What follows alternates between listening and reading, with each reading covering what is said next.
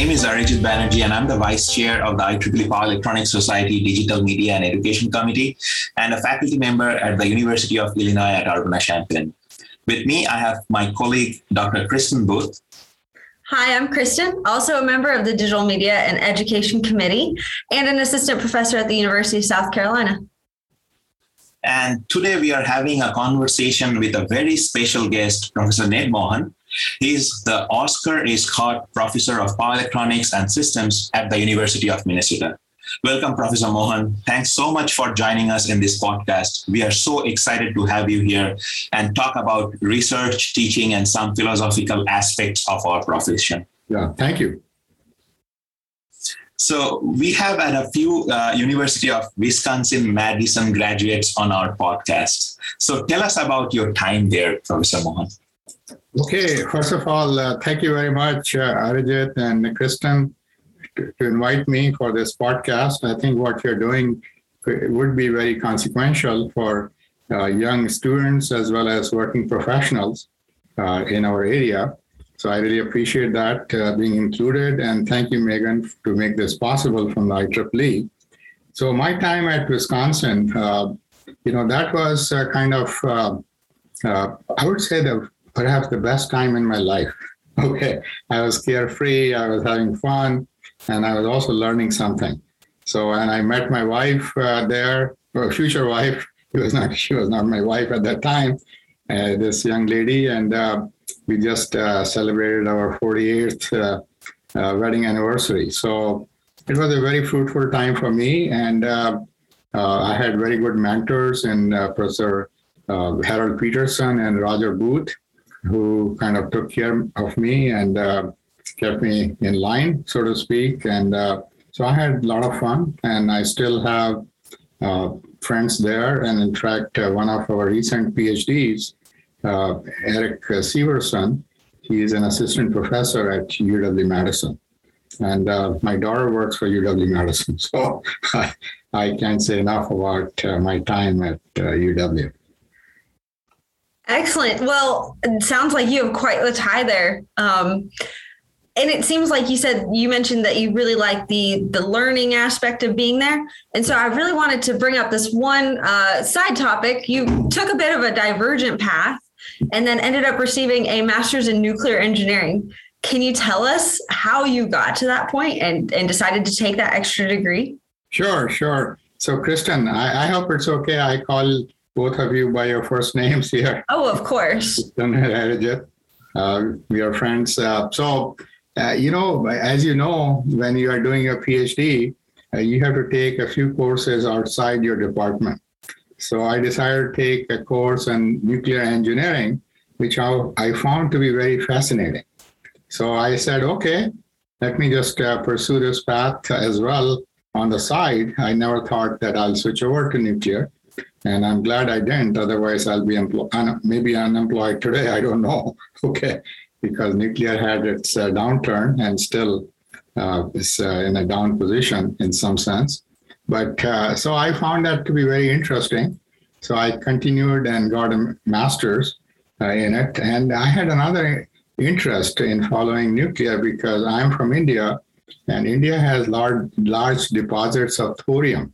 So I thought that, maybe someday we may switch over from uranium to thorium, but that never happened. Research is still going on, but I think the chances of that happening are pretty slim. But nuclear is still a very viable and perhaps a critical option if you're going to go towards 100% carbon-free electricity. Because as Bill Gates points out in his book, How to Avoid Climate Disaster, we have this 24/7 society, and then we have these renewables. They are variable, they are seasonable. Nuclear probably should or could be an option. So that was my interest, and so I'm glad that I went that way, Kristen, and hopefully that I also could reflect in my courses that I teach. That's very interesting, Professor Mohan. And I'll go a little bit off track here. Since you talked about India, you talked about a lot of thorium there. And I know you did your undergraduate from IIT Kharagpur. Right. How was the change? How was it different to be studying in India to undergraduates and then back to UW Madison for your PhD? Yeah, well, coming from a small town in India, and growing up there and then going to IIT Kharagpur, which was, about 600-700 miles away. So I graduated in 1967, but I wanted to pursue higher studies. And my parents were somewhat reluctant for me to leave, but I did. So I'm very thankful that they allowed me to leave. And so I ended up in 1967 at University of New Brunswick in Canada. New Brunswick, Canada, and I did my master's. And while doing my master's, I got an RA-ship offer from University of British Columbia, but I happened to visit my cousin here in Milwaukee, who said, take my car and go to Madison. So when I went to Madison, I kind of fell in love with Madison, all the excitement that was there. This was, end of 69 and early 70s. So I ended up there, and I had a great time. I had a great mentor, as I said, Professor Harold Peterson and Roger Bloom, a lot of friends, a lot of fun activities, but I hope I learned something. I think I did. But so I really am very kind of look at UW-Madison with rose-colored glasses, so to speak.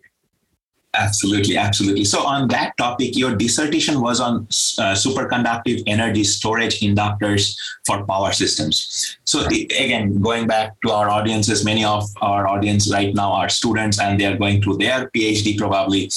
What was the most challenging part of the thesis? Were you ever worried about any hypothesis which you had to spend a lot of time investigating? Well, my professor, advisor, and Roger Bloom, Professor Roger Bloom, they had gotten a grant. I forget it was from, I think it was from DOE to study the superconductive energy storage for power systems. So naturally, I was recruited as a student to work on it. There were other people working on other aspects because superconductivity is not really my field as such, but I was looking at how this storage can help power systems in terms of frequency regulation and things like that. So, I was pretty well directed, and I don't think I was under any anxiety. I used this hybrid computer, which many of you young people probably have never heard of it. Maybe you've heard of it, but never touched it. Maybe it doesn't exist. I don't know. In that form where, part of the system you emulate in analog, and then the logic and everything is in a digital computer. But then this digital computer age, that has just totally disappeared to my knowledge. So they were, I had a very good guide, and it all seemed to have worked out. And it turns out that storage, if you look today in the days of renewables that we are thinking of, that's really a missing link, right? The reason why superconductive energy storage for power systems didn't make sense and does not make sense is because of the reasons other than what I was studying, because of the structure that you need to hold the forces and so forth. So that's so again, I learned a lot. Power systems was my main area of study at that time. Power electronics was not that big. At that time, there was, I had never heard of switching power electronics, by the way, okay, when I was studying. Only after I came here, I came to know about that.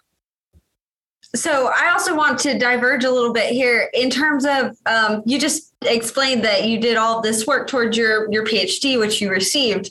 But I think sometimes students have a really hard time to understand that even coming to a conclusion that the technology you've been developing maybe isn't the best for the application, or maybe there's some cost and feasibility of adding it to a system.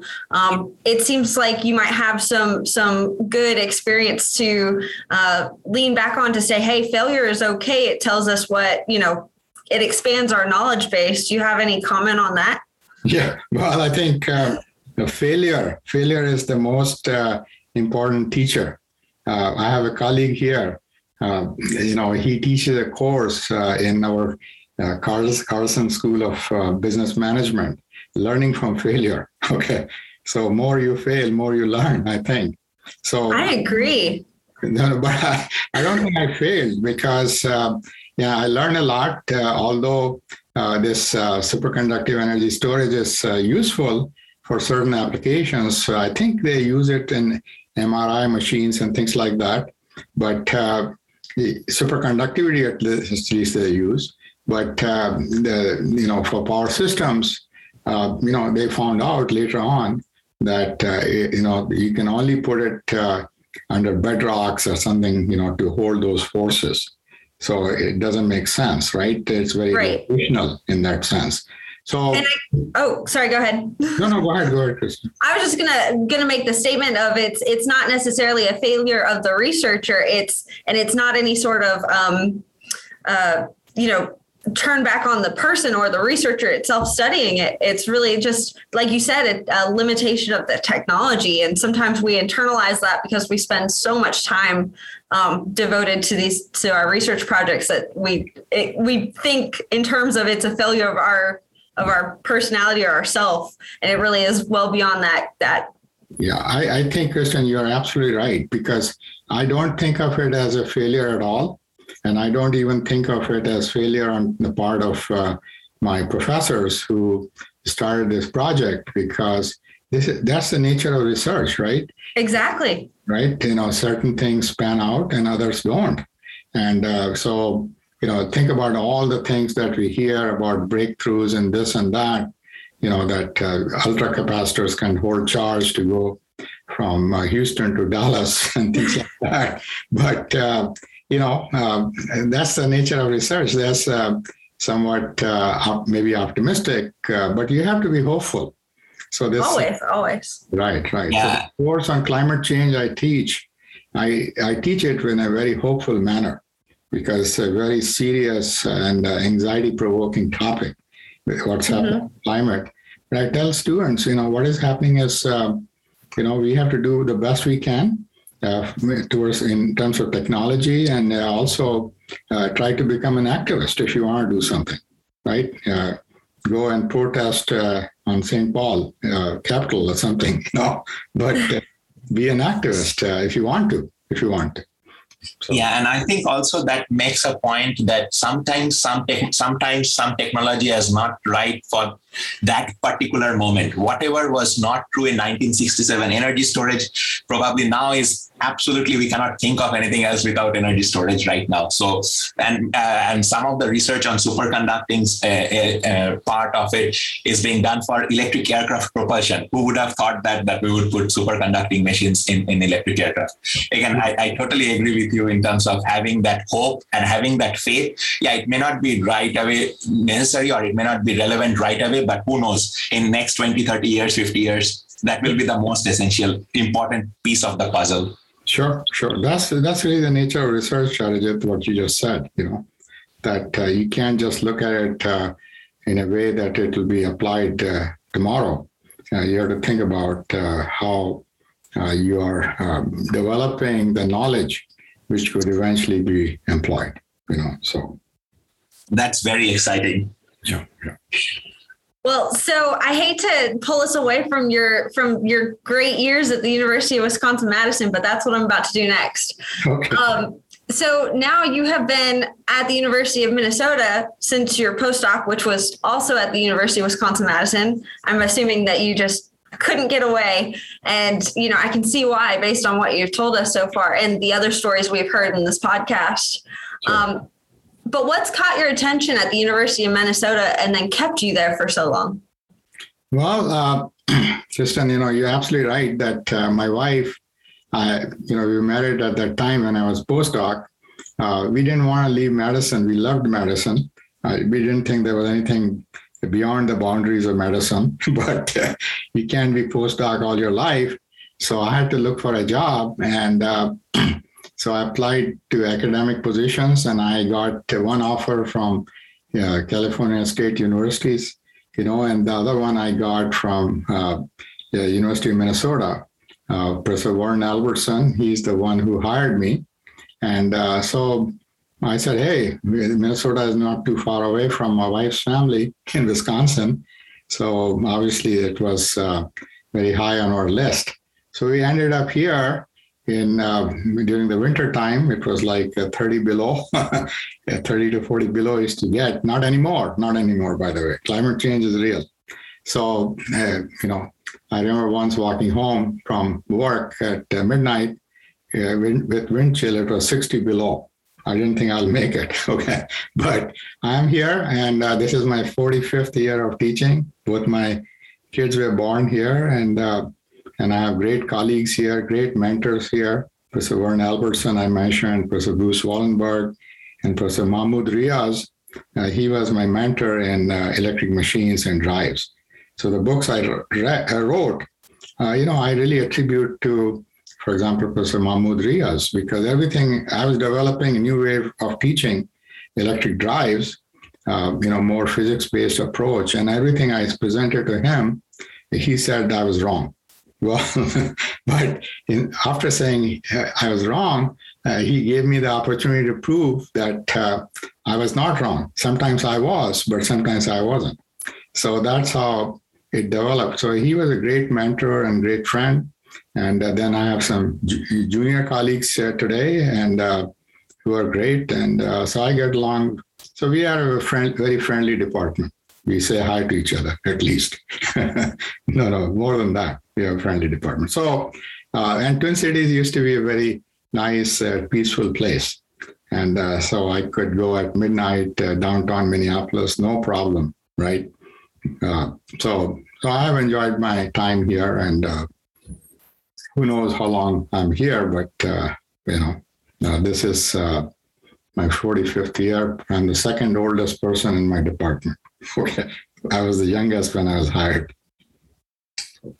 That is so incredible. And just to touch on Professor Riaz, I think, I don't know if our listeners are aware of it, but there is still, if you Google Professor Riaz's website, there are a lot of animations on different concepts and so on. And I use them often in my class to teach some things where the animations make sense. And I'm really grateful for to University of Minnesota to keep that website going. I don't know whether it's up somewhere, but if you Google it, you will find it. Yeah, you'll find it. You're absolutely right, Arijit. I use those animations too, because as they say, a picture is worth 1,000 words, right? So to show that animation before you start your lecture, so to speak, is very, very instructive for students right away, that these magnets are rotating and voltages and currents are being produced. So it's a very useful animations he has. Absolutely. I really love those animations. So again, going back to your statement that you have been here at University of Minnesota for last 45 years, and you have worked on numerous projects and ideas, and I'm sure all were very fascinating. So to tell us, if you can tell us a couple of stories in terms of, can you briefly talk about one or two of those where you were like, this is so elegant solution of this challenge or this problem, and your eureka moment, if I will? So, what I would say, Arijit, that I have been very fortunate to have 50 PhD students as of now who graduated, and all of them have done something unique. So it's not what I have done, but it's really what we have done together with these students, So, and I would say that maybe I can talk about the first PhD student I had who worked on this very exciting project of, so we call it power factor correction, right? Which is really a current shaping circuit. So power electronics, power supplies and so forth draw sinusoidal waveform currents from the grid, So that circuit he worked on and did his PhD. I don't know if you were the first. Never say that you're the first, because who knows, somebody else may have been working on it. But we had not seen any papers. So he got his PhD, and now we see that that circuit is used in almost all computer power supplies and other power supplies for any power electronics equipment. So that was the first one in the early 80s. And then the latest one, I have a co-PI and a couple of PhD students who are working on it. Our university has also filed for a patent on it. So here we are looking at the control of these IBRs, inverter-based resources. So as you know, if you have wind or solar, you have to have power electronics interface to connect it to the grid. And how should that inverter behave if there's a fault on the system? So let's say you're connected to a 345 kV line and there's a single phase to ground fault. So, if you have synchronous machines, then they have very different response, right? They have large fault currents, maybe 5 or 6 times the rated current for a short time, but inverters are restricted to, basically 1 per unit. So how should they respond in a way that you don't have to change any protection infrastructure? Same relays should be able to protect the transmission line if the inverters behave properly. So that is what we wrote a proposal to NSF, and thankfully we were funded, and we are still working on it. So we have a lot of hope that if we are able to show that, it'll save millions and millions of dollars which will otherwise take to change the protection infrastructure, relays, and so forth, and also the downtime. But here, we just have to reprogram the inverters in case of faults. So fault detection first, and then responding to that by injecting proper currents into the grid by this IBR. So those are the 2 projects that I can mention. But like I mentioned, I had so many great students, and so it's not really what professors do, what students do. Okay, that's what I found out. And they are employed in iconic companies. Some are in academia, but so they are doing great. Absolutely. Oh, sorry. Yeah. Go ahead. No, I just wanted to say, Kristen, that's an incredible feeling. I can hear from Professor Mohan. Yeah. No, I need Arijit. It's so nice to see your students do better than you have done. There's nothing better for an old professor like me to see that my students are at a much higher level than I ever was and will be. Okay, so that's a great feeling, and sometimes we meet, and not just the graduate students, but undergraduates. They come up 30 years later and say, "Hey, professor, I was your student in your class. I enjoyed it." I'm not sure they did or not, but at least they're saying that they enjoyed it. They make my day. Okay. I absolutely love how you are so student-centric in the way that you talk about all of the work that you just described. It's what I strive for. I don't have the students on the other end yet, but it just makes me so excited to see where that could be for me in a couple, if I were in your position in 44 years from now. Good to hear, Kristen. And so, And the good thing about this is, Kristen, that this podcast will be there for next 46 years. So yes, they'll be able to look back and see that. Exactly. So with that in mind, I'd really like to switch over, not that you really have to go that far, but to switch over to the educational work that you've done in the great field of power. Sure. You developed the Consortium of Universities for Sustainable Power, also known as CUSP. Right. If you'd like to tell the link, you can as well. What got you so excited to invest in such a very large project? Well, everything starts small, and all of it is somewhat serendipity, I would say, that when I was doing research here, of course, I was teaching, So I wrote to NSF, and NSF had a program called CCLI at that time. I forget exactly what it stands for. I should, but I don't. CCLI. And so I got a grant to develop a laboratory for power electronics and electric drives. So we did that, and it was very successful. And actually, 109 U.S. universities actually acquired those laboratories. And by the way, I had no financial interest.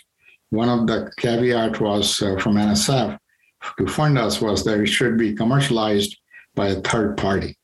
So we did that, and so that was a great success. And then I decided to take my notes and turn them into a book. And there again, serendipity. I met Professor Tore Anderland from NTNU in Norway. I think it was a conference in Cincinnati, Ohio, and power electronics conference. And so power systems was my main field. And so he basically taught me power electronics, and we, met every year almost after that, and wrote this book, which Wiley tells me that at one point it was adopted in over 160 universities in the U.S.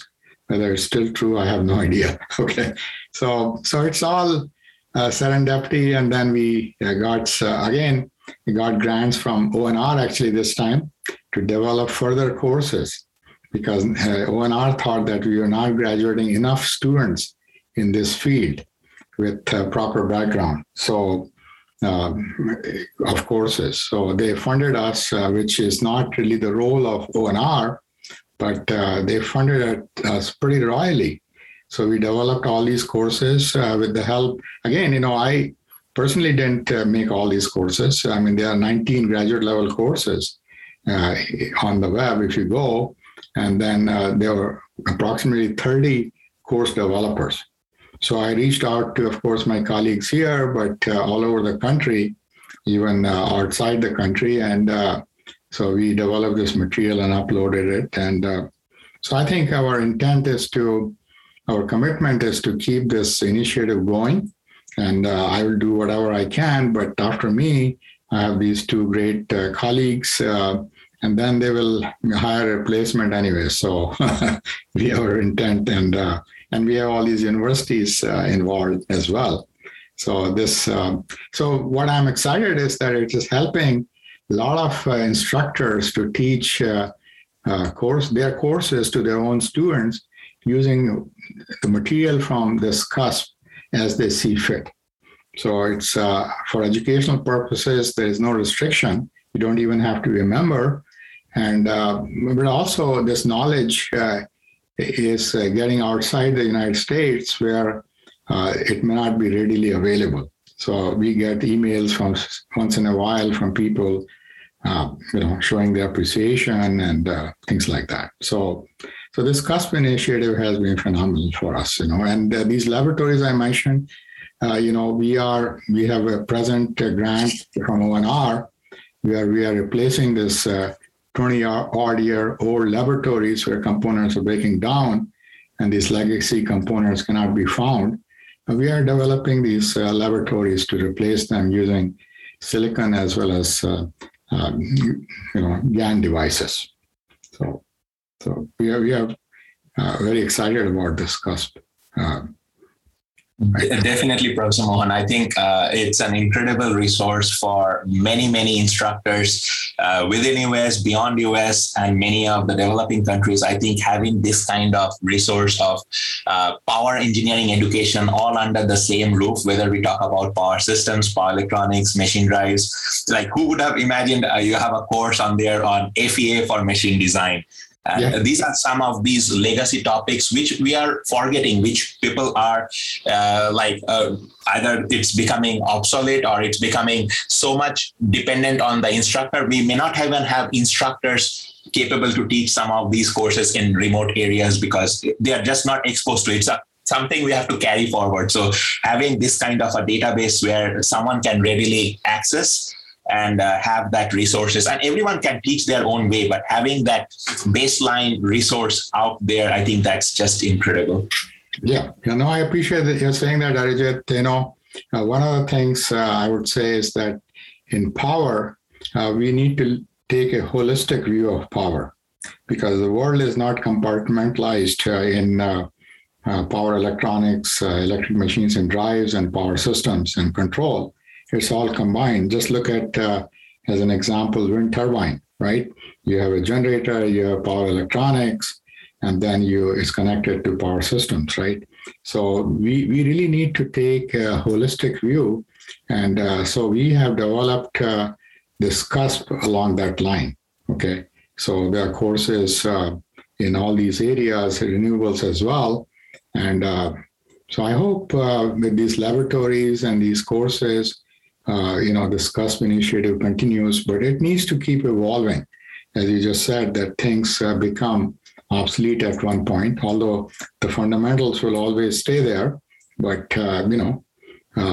their applications, how they are being applied and using the type of devices they employ would change. So, this has to keep evolving in some sense, and time will tell if you're able to do that. So. Yeah, totally. And I also agree completely with you about the approach you are talking about, that holistic view of a system rather than components. Because I feel like as we are doing research more and more on different levels, it might be even challenging and harder to do innovation at the component level any further. It might be challenging, but the innovation may lie at the boundaries of these different so-called compartments of machines, power electronics, systems, power systems, and so on. So that's why, again, I totally echo with you on this, that having that holistic view will give us more ideas to innovate and make the world a better place to live in. Yeah, absolutely. I think, it's something which not only me, but a lot of other, I would say my mentors mentioned to me early on. So I followed that approach, and funding agencies like NSF and ONR agreed with this approach. So we are very thankful to them, and thankful to all the 30-odd developers who have developed this material for CUSP. That is so excellent, and it seems like it has such a large impact to all over the world. I just want to go ahead and right before we transition subjects here a little bit, if anybody wants the link, it's cusp.umn.edu/courses. I'm sure we can get a link added to the description of the podcast. But in case you're not familiar with CUSP as a whole, they do have a website where you can obviously go see all of this, the courses that have been developed. Yeah, thank you, Kristen. So transitioning as a side note, no, not really much of a transition. You've been a pioneer in power education. My very first power electronics course actually used your textbook. So if you could please share some of your perspectives on the pedagogy specific to power electronics, machines, and drives that are critical to keep this field exciting and inspiring the next generation of electrical engineers in power. Yeah. Thank you for your support by buying those books, at least in power electronics. Right. I still have it right here next to me. So my I already talked about this holistic approach, but the other thing we need to think about is, when you talk about this holistic approach, we should be very careful about what we teach, but more importantly, what we do not teach.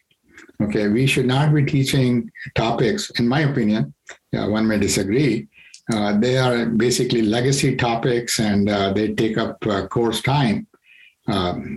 So we should be concentrating on what students after graduating would use, and maybe in the future. So we are preparing students for not yesterday, for today and tomorrow, so to speak, right? So that's one thing I would say about the material that we need to have. But when it comes to pedagogy, I would say that,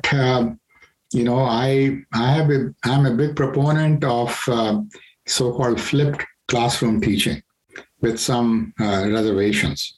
Okay, so let me describe that. Actually, I was very fortunate with my two colleagues at one at here and one at University of Northern Arizona to get a grant from NSF to look at this flipped classroom pedagogy, which is telling us is that if you use that where the dissemination of information happens outside the classroom and assimilation of that information happens inside the classroom.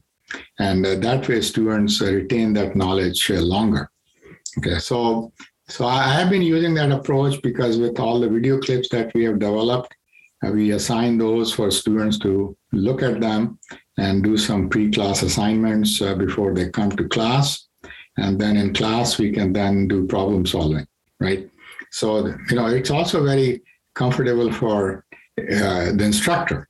So, you of course have to take time to develop these videos. And then, you use the class time to do problem solving with the help of students. So that is, very good approach in my opinion. But the reservation I have is that if students, some students don't watch those videos which are assigned before they come to the class, even though you have made certain quizzes based on that and they just arbitrarily answer it. And so they can miss out quite a bit, but that can happen in, regular conventional classroom teaching too. So, there's no solution to that problem as such. But this flipped classroom teaching in terms of pedagogy, I think, is something worth looking at and seeing if it is useful in your circumstances, so to speak. So that's my 2 cents for pedagogy. That's very valuable suggestion, Professor Mounir. I have a particular follow-up question on this flipped classroom, and I have given it a lot of thought myself of how to include in my class, and it seems it's a lot of work. First of all, to have those videos, and again, class has already produced these videos, to have those pre-lecture content which can be circulated and can be given to students upfront, and then we do the assimilation in the class, as you were saying. So I think that's a very valuable approach, and it has its interesting pieces. One of the biggest challenge I have found myself, I have never tried it myself, maybe I'll be proved wrong there, is, as you were saying, that students, how do you ensure that students get along with those online videos? Given the age we are in, it's very easy to get distracted when we are in front of a computer, or there are plenty of videos which are probably more interesting than my probably 5 minutes video on a buck converter or something else. So how do we engage the students in this flipped classroom better? Is there a suggestion or advice you have? Well, particularly for those group of students who are kind of who can miss out on this flipped classroom. Yeah. No, I think, Harjit, you raise a very valid point, and that was my reservation about this approach. But so the only thing we can do, if you want to stay with flipped classroom, is to design quizzes that, after watching a certain segment, they have to answer, and those are recorded. You can whatever classroom learning management system you're using, Canvas or whatever, they are recorded, and then it allows them to go on. So there's a lot of work. There's a lot of instructional design comes in here as well, and not only that, a lot of instructors sweat and tears, so to speak, to develop these videos, then that can be used, right? But I think if they can be done right, it'll take a lot of time. But once you have done it, then you are set for a few years anyway. Okay, so then it'll save you a great deal of time. So that's that's I have developed these videos for CUSP, but they could be they could be much better structured. Instead of a half an hour video, they could be 5 or 10 minutes long pieces And after every piece, there's a quiz, and then the system doesn't allow them to move on until they answer that. Okay, and those quizzes could be quite simple because they haven't had that discussion in the classroom yet, right? But at least ensures that they have watched it, so. Right. So another follow-up question on this one, because there is another style which I have seen people where the instructors use, we call it Socratic style, where we keep asking questions, we keep probing students about questions. Is that feasible to blend with this flipped classroom structure by any chance, where we still have that curiosity coming out from students and we basically tinker that and say, hey, okay, what do you think now we can do? Yeah, no, those are some of the challenges. But, when we have, after the flipped classroom where they have, in this flipped classroom approach, after they have done their pre-class assignment, they can come up with their questions to the class, right?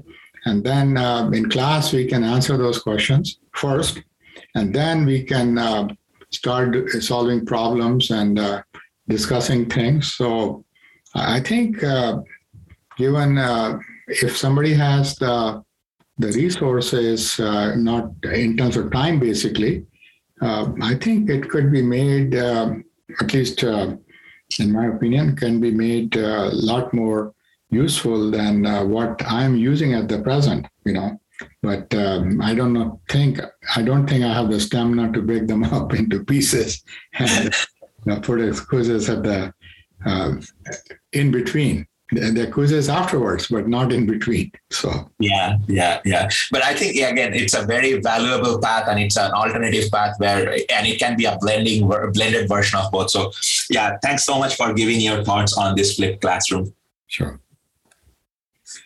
Moving on, let's see here. So we love to ask this question to everyone who's been on the podcast so far, and it is that we've seen the emergence and exponential growth of the IEEE Power Electronics Society.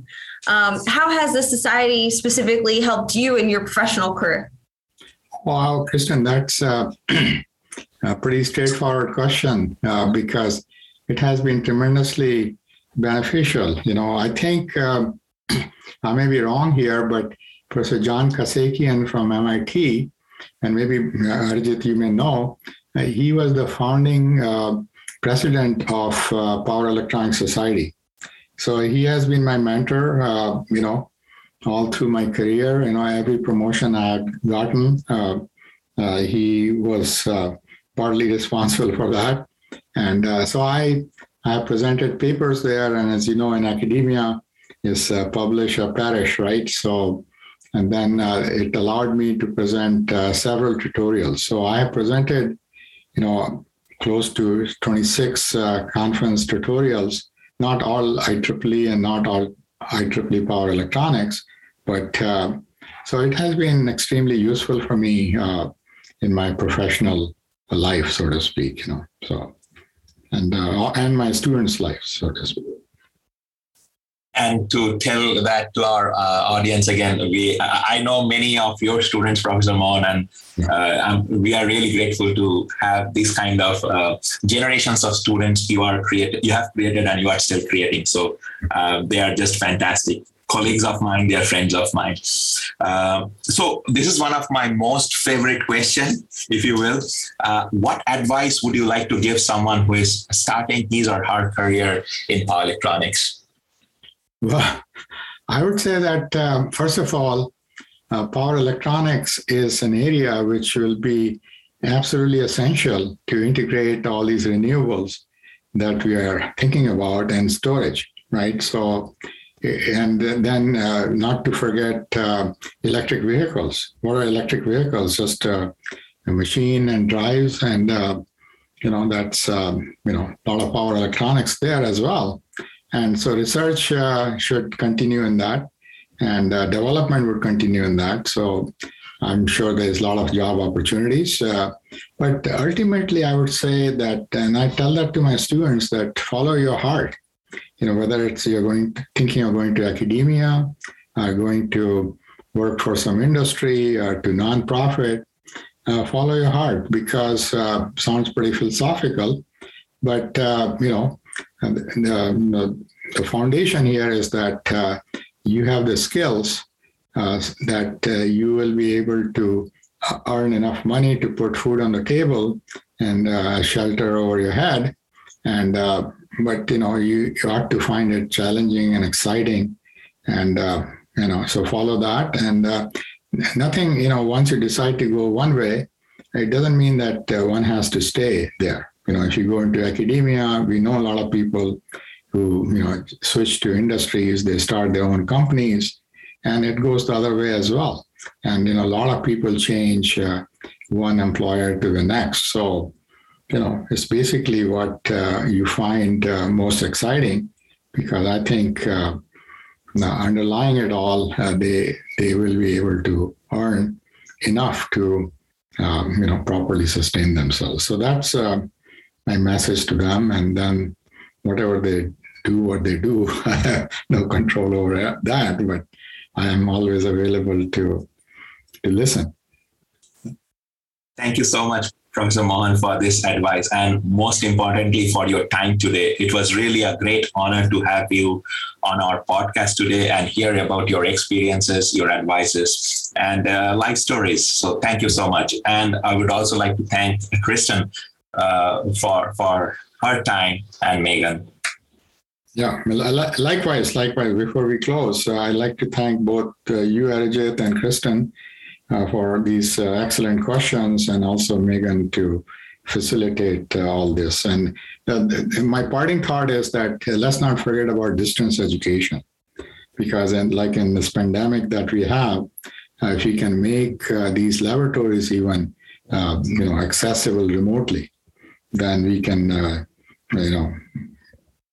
under situations like this, and perhaps for students who cannot come to campus for whatever reason, we can make them remotely accessible. So the new laboratories that we are developing will all be remotely accessible. So when pandemic hit in March of last year, there was no interruption. We were teaching electric machines and drives, and they were able to, continue from their home.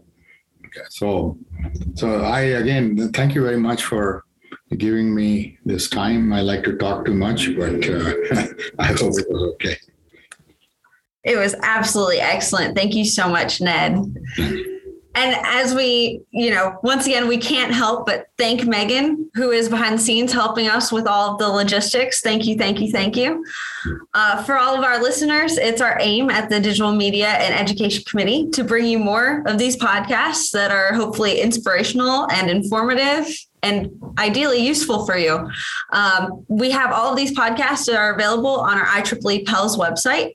And you can also find them on Apple Podcasts, Stitcher Podcast, and Spotify. So please stay tuned for more. Thank you for your time today. Thank you so much.